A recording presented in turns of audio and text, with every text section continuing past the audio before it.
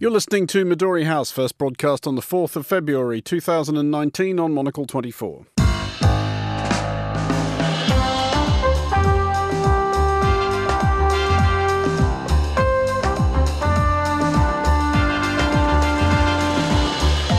Hello and welcome to Midori House, coming to you live from Studio 1 here in London. I'm Andrew Muller on today's show. Con grande preoccupazione. With great concern, I'm following the humanitarian conflict in Yemen. The population is exhausted by the long conflict, and many children are suffering from hunger. Soffrono la fame. Pope Francis had something to say about Yemen before leaving for the Gulf states. Will he be quite as eloquent now that he's there? My guests, Mary Dejevsky and Peter Goodman, will be discussing this and the day's other top stories, including the decreasing list of countries willing to address Nicolas Maduro as president of Venezuela, a new idea of how to oppose Vladimir Putin, and did last night's anodyne Super Bowl halftime performance signal the NFL's retreat from the United States culture wars? That's all coming up on Midori House on Monocle 24 right now. And welcome to Midori House. My guests today are Mary Dejevsky, columnist for The Independent and The Guardian, and Peter Goodman, global economic correspondent for The New York Times. Welcome both. And we start in Venezuela, where President Nicolas Maduro continues to run out of friends, and indeed of people willing to address him as president. A swath of European countries have now followed the lead of the United States, Canada, and most of Latin America, and recognized Juan Guaido, leader of Venezuela's National Assembly, as interim president. A few countries have remained tentatively or stridently loyal to Maduro, including Greece, Italy and Russia. The latter reported in some circles to have dispatched a small force of semi-official and therefore deniable troops. Mary, first of all, what do we actually know for sure about what Russia is doing in Venezuela? There have been stories about mystery Russian aircraft seen arriving and departing Caracas. At least one report in Novaya Gazeta suggesting that Russia is helping Maduro shift gold out of the country, which would be a remarkably old-school maneuver. And, of course, these stories about Russian mercenaries, real or alleged. What do you make of it? Oh, it is so confusing. My first response to the idea that Russia was flying in mercenaries was to say fake news, because it seemed so highly improbable. It's not. Well, why do you say improbable? Russia does have an amount of form for this sort of behaviour. But why would Russia be interested in getting embroiled to that extent? Because I know that people say, well, it's involved, it's lent huge amounts of money, and so maybe the bringing out of gold is not completely beyond probability. But the idea that Russia would somehow either clandestinely or more openly be involved in actually physically any sort of activity in Venezuela, that just seems to me to be very peculiar. Mightn't we have said the same about Syria a few years ago? No, because I think Syria was a very upfront intervention which was done with the, quote, invitation of Assad. And although it was unexpected for the Western world, it wasn't something that was done, it wasn't a little green men operation. But, I say my first response was fake news. My second response was to see it as possible, but first of all, in a very limited way. Second of all, to show how Russia has learnt from the use of commercial companies which give you a sort of deniability that the state is actually the chief actor. And where have they learnt that? They've learnt that from the Americans and from the British in Iraq and Afghanistan, where all sorts of military functions are carried out essentially by private companies. And I think that if you're looking at something like that, then this is a sort of mirror image of what Western countries have been doing for quite a while. Peter, there has been an amount of conjecture verging on outright panic in some quarters about a similar intervention being imminent by the United States. And I guess a similar question to you to the one I just asked Mary, is there any actual evidence of this either happening or the United States even being remotely interested in doing such a thing? Because most of this talk, so far as I can discern, seems to be driven by Nicolas Maduro himself, not for the first time blaming America for his own woes.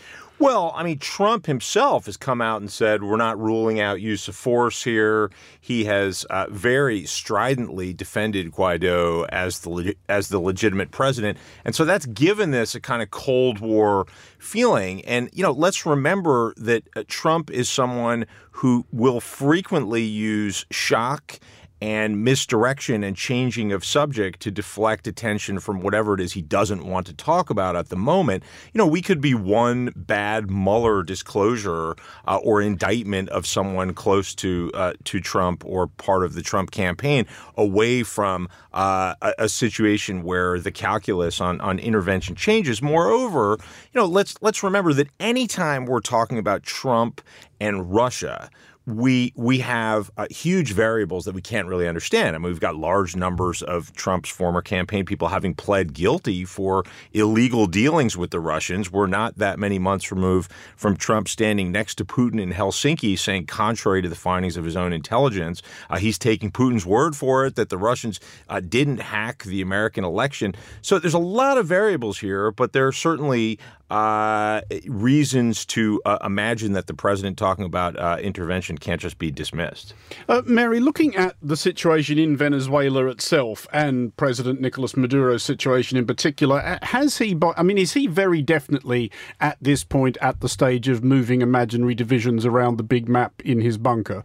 Or does he actually have a way out of this? Well, it's very hard at the moment to see a way out other than a sort of graceful resignation and exile somewhere.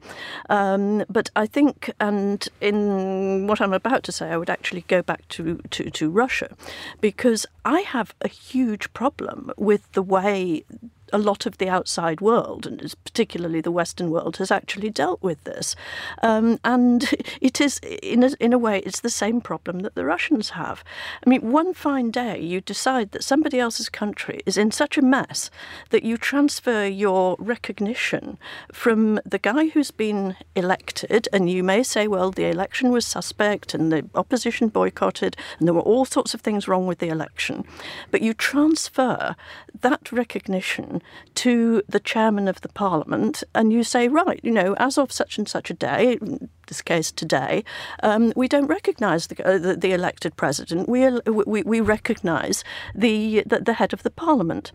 And to my mind, one of the things that's been, people are talking about, as we've talked about, Russians sending mercenaries, Russians flying out gold, and the idea is that somehow Russia's stake in Venezuela is either its financial investment, which it wants to get back, or it's somehow an ideological hangover from the Soviet era that they see it as a model that's somehow closer to theirs. I see it as something very, very different. I see it as Russia being very, very wary about regime change in other people's countries. They've seen what they would say is regime change enacted by others in Georgia and in Ukraine. They've worried about it for years, that the West, and particularly the United States, might try to trigger something similar in Russia. And they see this happening in front of their very eyes in Venezuela. And I have to say that I have a problem with that too. Peter, just finally on this, and briefly, what do you make of this manoeuvre that Mary has discussed there, this idea of that deciding, well, we can't be dealing with the guy who's actually in charge, so we're just going to decide somebody else as president? It's not like Juan Guaido is entirely without claim. Sure. His rationale is that under the terms of the Venezuelan constitution, sure, if the presidency is vacant, then the person occupying his job becomes president, and their argument is that the presidency is vacant, because the last presidential election was somewhat cooked. Sure. I mean, there is a constitutional process for this. I mean, what do you do when you're confronted with a state that has essentially failed, where there's, a 10 million% rate of inflation, where 3 million people have left the country, where women are selling their hair at the Colombia border to come up with money to buy groceries? I mean, this is a catastrophe by any measure. We're not talking about armed intervention. We're talking about someone acting pursuant to a constitutional process and then holding themselves up for ratification in the international community. Okay, well, let's look now at the United Arab Emirates, specifically Abu Dhabi, currently hosting a visit by Pope Francis. The UAE is a bigger part of the papal beat than might seem immediately apparent, there being many Catholics among the UAE's communities of expat labourers, especially Filipinos. Tomorrow, 135,000 people are expected to attend a papal mass at Abu Dhabi's Zayed Sports City. Today, however, Francis is meeting with Abu Dhabi Crown Prince Sheikh Mohammed bin Zayed Al Nahyan and various religious panjandrums. There has been an amount of wondering whether Francis might mention, privately or publicly, the UAE's participation in Saudi Arabia's pointless rampage in Yemen or the UAE's generally suboptimal record on human rights. Peter, what authority does the Pope have? Actually, not just somewhere like the UAE, anywhere at all at this point. Why do people listen to him? He has an awful lot of people who are Roman Catholics who consider him the voice of God on planet Earth. I mean, that's authority that goes beyond most. I mean, in the case of the UAE, there's something like 1 million Catholics there. A lot of them are Filipino migrant workers, Indian migrant workers, and there are a lot of people who want to hear what he has to say. Now, no question, his reputation is not what it was a couple of years ago before the extent of this global sex scandal and the widespread perception that the Pope has participated in a really horrific cover-up. Moreover, let's remember that it was just back in November 2017 when the Pope visited Myanmar, then in the midst of the massacre of Rohingya who were being driven from the country, and he sat on a stage next to Aung San Suu Kyi and did not mention the Rohingya. So, I mean, certainly he's dealing with significant reputational issues compared to what he enjoyed when he first took power. Mary, we'll talk more shortly about Pope Francis's actual record as a human rights advocate, but would it actually make any difference if tomorrow he was to stand up in front of 135,000 people at Zayed Sports City and say that the UAE's participation in the war in Yemen should cease, that it's not doing anybody any good, least of all the people of Yemen, and they should knock it off? Would it actually make any difference to anything? Well, I think given that quite a lot has actually been said, both in public and private, and it hasn't had the slightest effect, it's hard to see how it would have any effect. But it would certainly, it would resonate around the world. I mean, he would have a platform, and it would be maybe more public and more out there than any of the interventions that have been made so far. I sort of think we're unlikely to hear that, but that's a different matter. Peter, you mentioned there his failure to mention the Rohingya people, at least directly, when he was sharing that stage with Aung San Suu Kyi in Myanmar in 2017. Is the simplest explanation that fits the facts, where Pope Francis is concerned, that whatever moral authority does go along with the office he occupies, he personally doesn't have all that much interest in actually flexing it? That's hard to assess from the outside. I mean, I think it's fair to say that access matters when you are heading an institution like the Catholic Church. And you know that your position on any issue is going to offend large numbers of people, because when you're talking about such a vast community of people, any position is liable to alienate someone. And so there's a tendency to sort of stick to the center. That said, it's difficult to square the Pope's positions on human rights in general with the particulars of that situation. I think in some ways, Francis is sort of following in a path that was beaten by John Paul II, who became really the first sort of global pope in terms of travelling around and using essentially a religious platform as a political platform. And I think Pope Francis has been trying to do that to an extent, though it's been sort of pointed out in sometimes inadequate way. But I think we're maybe losing sight of one thing which is quite extraordinary, that you have the head of the Catholic Church visiting the UAE. He's visiting a country which is ruled by sheikhs and which is a Muslim country. Yes, he's going to preach to his flock, but simply the visuals of this are really quite stunning. And I actually think it's a very good thing for popes to go travelling, and for them to go travelling in places where the dominant religion is not actually Catholicism. I think it sends a message that it is possible to talk, at least, if not to solve these things. So I think it's generally positive. Peter, do you think his visit to the UAE, and it is, I think I'm right in saying, the first papal visit to the United Arab Emirates, is it a good thing in and of itself? Well, it really depends. I think Mary's right that the mere fact that he's there is what's significant, and everything else is details. But, the UAE has tremendous interest in presenting itself as a more inclusive and open society. They're sensitive to investment. They don't particularly want large numbers of Americans or Europeans criticizing them for their support with the Saudis of the war against proxy Iranian forces in Yemen. And they're also dealing with the reality that migrant workers do all the work and have no rights, no civil liberties. Journalists are arrested, dissidents are arrested. And so if this becomes a vehicle for the UAE to hold itself up as, look at us, we are inclusive, we are members of the world community, that's not such a good thing. If it leads to people scrutinizing more what's happening on the ground there and understanding that not everybody's Muslim in the Middle East, that is positive. Okay, we're going to take a short break now. You're listening to Midori House here with me, Andrew Muller, along with Mary Dejevsky and Peter Goodman. Coming up next, has one of Vladimir Putin's most prominent opponents found a new way to get at him? For a global perspective and some fresh ideas direct to your door on business, culture and design, not to mention fashion, travel and much more, subscribe today and join the world of Monocle. As a valued subscriber, you'll get a 10% discount in all Monocle shops and our online store. You'll also be the first to receive exclusive invitations to our events and have full access to the magazine archives. In addition, all one-year subscriptions come with a free limited edition Monocle tote bag.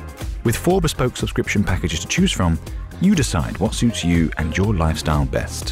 What are you waiting for? Visit monocle.com and subscribe today.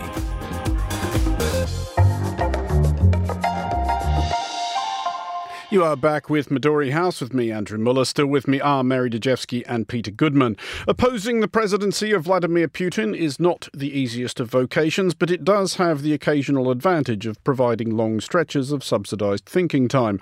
Long-suffering activist Alexei Navalny did a couple of short prison stretches towards the end of last year, during which he conceived of the idea of a new trade union, one which would represent Russian public sector workers wondering what has become of the salary increases promised by Vladimir Putin back in 2012.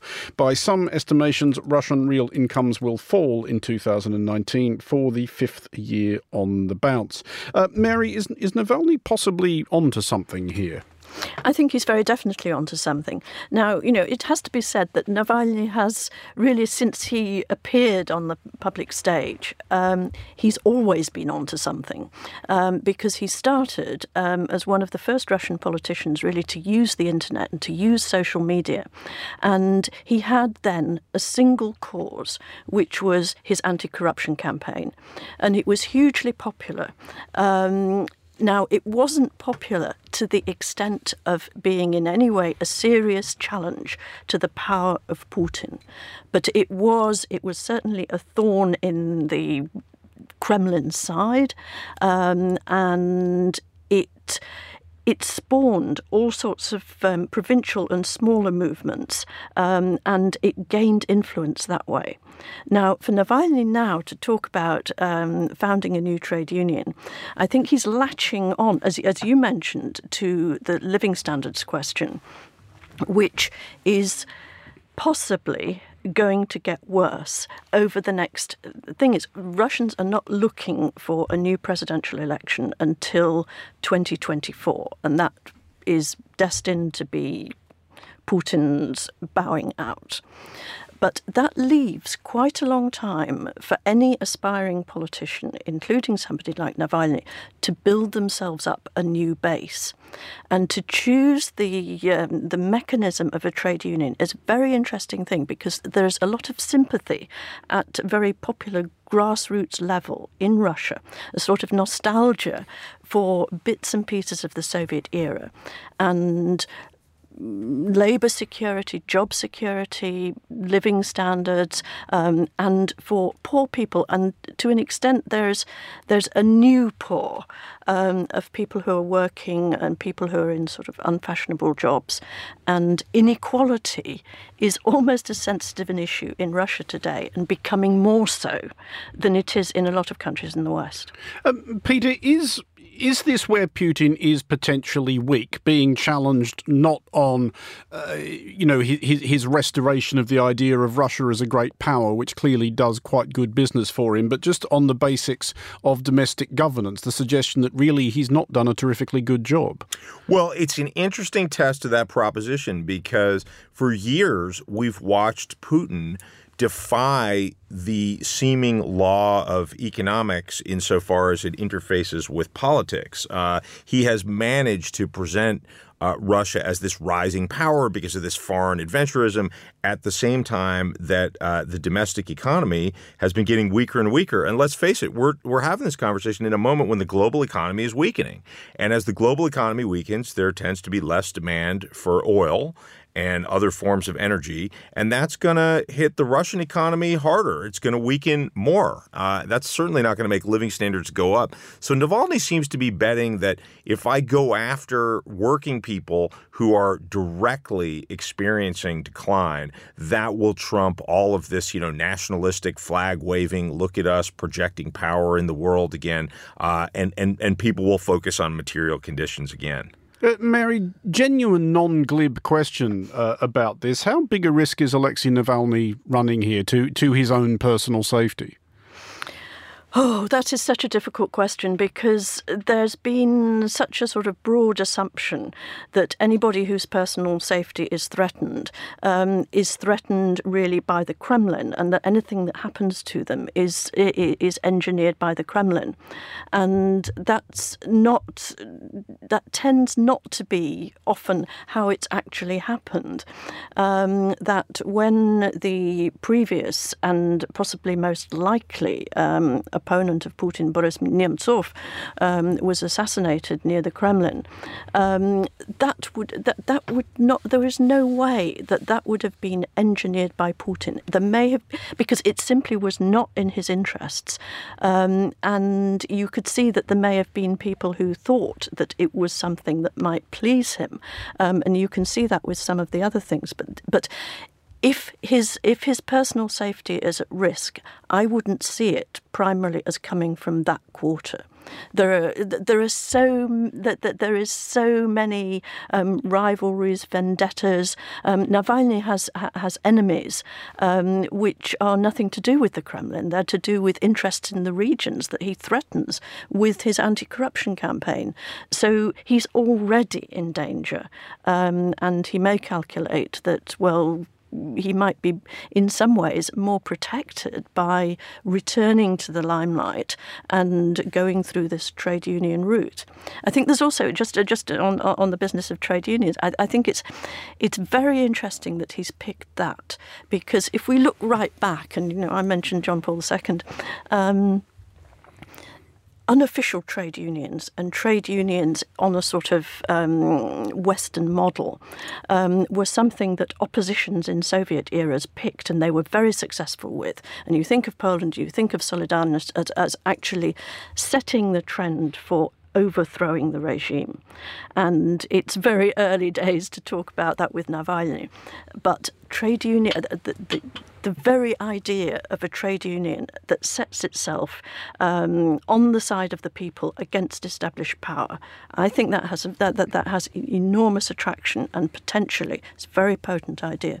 OK, well, finally tonight, and continuing with the theme of oppressive, humourless and interminable hegemons ruthlessly crushing any and all opposition, the New England Patriots won yet another Super Bowl last night. The game itself, in which the Pats beat the Los Angeles Rams 13-3, was not a classic, a grim attritional struggle which commentators gamely struggled to present as one for the purists. However, it was not, as it could not possibly have been, anywhere near as dreary as the halftime show, mostly by Maroon 5, one of those bands who have become absolutely immense without anybody actually knows liking them.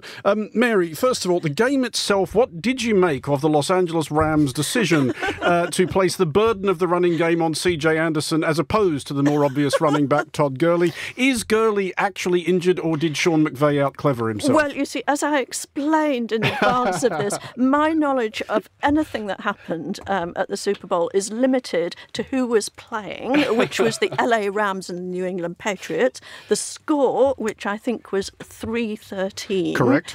And the fact that it was played in Atlanta. The rest of it, other than the fact that it goes on an incredibly long time, and that an awful lot of that time seems to be spent in something called timeouts, which I've never understood. So I regret to say that my, what's it called, after-hours quarterback or whatever, I simply can't comment. Monday morning quarterback. Monday evening quarterback, UK time. I did stay up till 3:30 watching the Super Bowl, as I usually do. You need some help with that. I do, except for the first time in 8 years, I actually bet on the winning team. I have established an awesome record of picking the loser here. But on the subject of losers, Maroon 5, Peter, they're an extraordinarily tedious group, but they're also an extraordinarily safe choice. And there has been some suggestion that was what endeared them to the NFL this year. Is the NFL attempting to de-controversialise, if that is indeed even a word, itself? I mean, that's the only way the NFL operates. First of all, you're going to force me to read what my brilliant New York Times colleague John Carmonica wrote in describing Maroon 5. He called it dynamically flat, mushy at the edges, worthy of something much worse than derision, a shrug. I think that's too kind. Yeah. Okay. Well, let's face it. There were multiple attempts to get acts edgier and acts that were fronted by African-American artists, and they all said no because the NFL is under tremendous fire from American society for blackballing Colin Kaepernick, the star quarterback of the San Francisco 49ers, who took a position on police brutality against African-American men, and he kneeled during the national anthem, for which he was essentially forced into retirement and can't be signed by any team in football. And so as a result, African-American artists really didn't want to have anything to do with this show. And after Maroon 5 said yes, they came under tremendous pressure publicly to turn it down. They didn't turn it down, and they delivered this completely forgettable performance that does seem to be engineered to just not cause attention to anything or anyone of note. I mean, some African-American artists did, of course, perform. Notably with Maroon 5, and Gladys Knight sang the national anthem beforehand, to say nothing, obviously, of the many African-American players who actually took part in the game. Mary, is there basically a problem that the NFL is avoiding addressing here? I mean, as Peter correctly points out, Colin Kaepernick has been forced into retirement because of a political stance that he quite reasonably took. Nobody I have read or heard from thinks there is any good footballing reason why he's not currently a starting quarterback. Have we actually kind of forgotten how scandalous and monstrous this is? Well, I certainly had forgotten, or at least because a few months ago, this was all at the top of news everywhere, and now somehow it's not. And so it only just sort of floated back with the Super Bowl. But I'd sort of like to return to something slightly more frivolous, which is in some ways, it almost seems as though our positions are being reversed, because the UK sports in the UK, national sports, never used to have all this sort of showbiz razzmatazz around them. The most that you got was massed bands during the cup final half time. Now you have operatic renditions of the national anthem, all those things, and that is straight borrowing from the United States. It's all your fault, Peter, basically. And that does bring us to the end of today's show. Mary Dejevsky and Peter Goodman, thank you for joining us at Midori House. The show was produced by Augustin Macellari, researched by Fernando Augusto Pacheco and Rory Gooderick. Our studio manager was Christy Evans. There's music next at 1900. It's the Monocle Culture Show. There's more on the day's main stories on the Daily at 2200. I'll be back with Midori House at the same time tomorrow, 1800 London time. I'm Andrew Muller. Thank you for listening.